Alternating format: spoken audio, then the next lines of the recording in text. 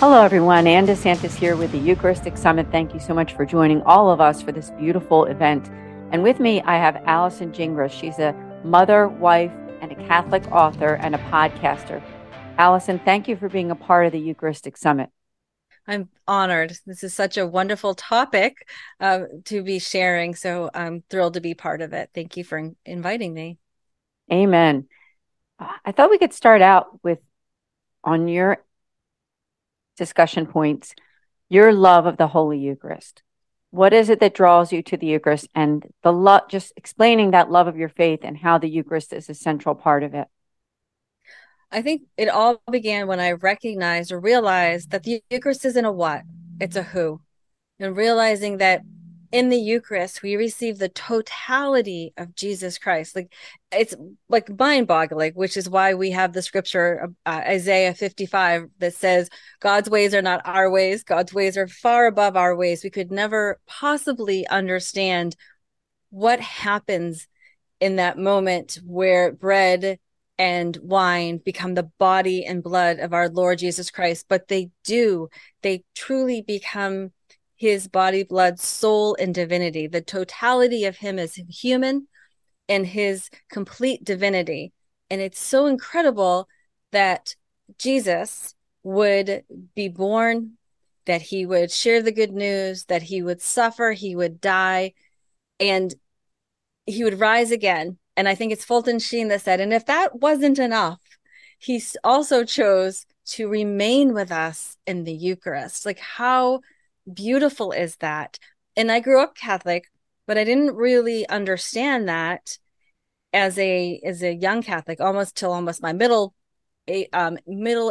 Catholicism. I didn't understand that. It was really truly through a begging, kind of. I'm kind of a grace beggar. I don't know about you, Anne, but I am a grace beggar, and I'm always asking God, begging God to reveal something new to me, to show me. Like, I want to believe with my whole mind, body, soul, but sometimes that's hard. So it was really receiving him in the Eucharist, spending time in adoration, and really asking the Lord to reveal what my brain could comprehend in the Eucharist. And that really, that one little bit of it's not a what, it's a who was transformative for me, really. Well, hearing your faith journey and how he came to your heart in a deeper way in middle life. And I'm sure that there's some people watching this presentation thinking that they would love to make that transition into really adoring him more and honoring him more, getting back to mass every week, and maybe, even getting to daily mass once in a while. So would you have anything to say to those people who are thinking, I wish I could be there, but I'm just not there yet? How can they begin to learn and begin to respect and honor our Lord more in the Holy Eucharist? Well, I kind of a funny story of how I started to become a regular adorer of the Eucharist. I never heard of Eucharistic adoration. Like, I went to mass as a kid, and then we kind of went away from it as a young adult, and finally got back. And I was very good about going to mass each week, not completely engrossed in the mass, but they're kind of getting my checklist, like my perfect attendance. So, when it came time to meet Peter at the pearly gates, I'd be, look, Peter, I didn't miss any mass. But I didn't really give my heart over to God. I was just still kind of in my head checking boxes. And we went to this church that I had gone to as a young woman, but I hadn't been in a long time. And there was a woman there, somebody I would kind of consider my seed planter, the person who, when you saw her, you thought, I want what she has, because she had this peace and this joy in her consonance. I'm like, how do you get that? And so she started talking to me about Eucharistic adoration.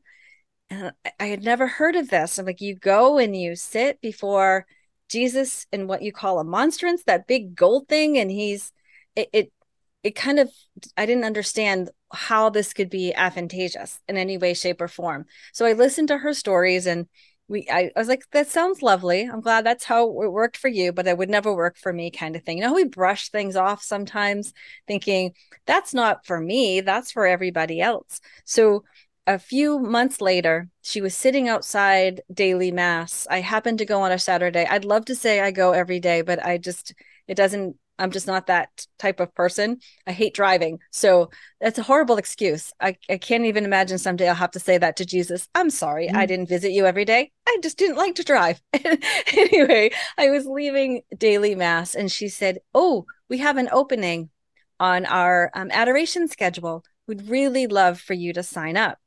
So, of course, respecting her, I said, "Yes, ma'am, I will go look." And I looked at the schedule. It was 2:30 on a Saturday. Well, at the time I was a soccer mom. You know how that is. If you have Mhm. children who have activities on the weekend, that becomes your sole focus. There's no way in my head I was going to make 2:30 on a Saturday work. So I waited an appropriate amount of time, assuming that she had left for her car by then. And I came out and there she was, still on the little stone wall having a conversation with another lady. She said, "Did you pick the time?" I said, no, ma'am." She said, "Well, I think you should go back and look again." "Yes, ma'am." Back in I go again. Times didn't change, and I knew I couldn't make it. So I went back and forth a couple of times, and she wasn't budging. So finally, I said, "I'm just going to sign up for this time, make her happy, and then in a week, I'll just find a new person." Well, that wasn't God's plan. And gratefully, it really never ended up being my plan. So I started to go. I realized I didn't have to kneel for the whole hour. I could bring the Bible, I could bring a notebook. How I became a Catholic writer is just spending all this time in adoration, just pondering God and all of the lovely things that God is, the hard stuff too, like coming with my sorrows, my trials, and literally leaving them at his feet. I'd bring rosaries. I come with like, this was before we really had smartphones with all of our stuff. So I'd show up with like my bag of goodies with prayer books and rosaries and spiritual reading and my Bible. But it, and those were all wonderful things and they all grew me closer to him. But what really touched my heart is when I would just sit and look at Jesus in the Eucharist. When I would just look upon his face and I knew he was looking upon mine, that he would touch my heart and reveal things to me internally that the world wasn't going to give me, the peace that I longed for, the joy that I needed, the comfort, the hope. I wasn't finding that in any other place, but in those hours that I spent before the Blessed Sacrament, it changed my life in ways that I'm trying to explain, but I really can't fully explain. And I really want to encourage anyone who's seeking those things, peace, joy, comfort, hope, to come to an Eucharistic hour, 15 minutes, if that seems like too much, anytime before Jesus really will change your life. And it changes you. Here's a great analogy I just recently heard, and I think it was from a saint, but I'm terrible at remembering who. When we sit out in the sun, sun, we change, right? There's a glow about us because the sun touches our skin and changes us. When we sit with the sun, son, his glow touches us on the inside and we glow from the inside out because we're sitting in his love. Oh, I love that. And the use of the word glow as well, because I don't know about you, but I've been hearing that word more these days for whatever reason. It's one of those words that people use when they're talking about looking good. You'll say you're glowing or something, Yeah. right? Oh, Something yeah. to do with your skin or whatever. So it's a beautiful way to think of it, that there's no other way, better way to glow inside spiritually, correct? So Right. I thank you for that, and just sharing your journey and love of the Eucharist. Is there anything else that, as we come to a close, that you'd like to share in terms of maybe was there a time in your life that you feel that the Holy Eucharist and your love of Holy Communion has helped you during a tough time? Many, many Mm. times. And because what I've also learned and never knew is that when we receive a sacrament, we receive grace. Grace is God's undeserved yet freely given gift of his Holy Spirit within us. And receiving the Eucharist, we receive this grace in a very tangible way.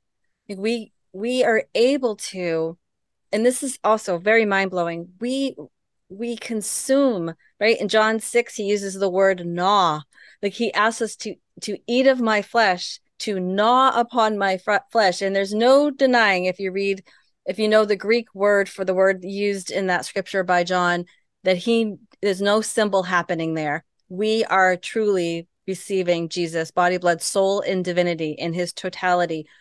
And with that comes this outpouring of grace of God's Holy Spirit within us. And it's grace that we need, like we need air and we need water. We need grace to live and to survive. So, whatever I'm going through, whatever I'm trying to discern or decide, I know that when I receive the Eucharist, I receive God's Holy Spirit within me that helps me to love him more, to discern what he wants for me, to know him, to follow him. It's that spirit strength, that spirit food that we're fed that we need to survive. And I guess I just wish more people knew that. I wish I had known that earlier in my life, but I'm grateful that God did eventually help me to see that in the Eucharist, it is him, it is his son, it is Jesus. And we are so blessed to be able to be in such an intimate relationship with him and receive that outpouring of grace. Amen. So well said. We're honored that you're part of this Eucharistic Summit. If we do part 2, you'll be on that list to be part of it again. Allison, thank you again for joining us. Thank you for having me. God bless everyone.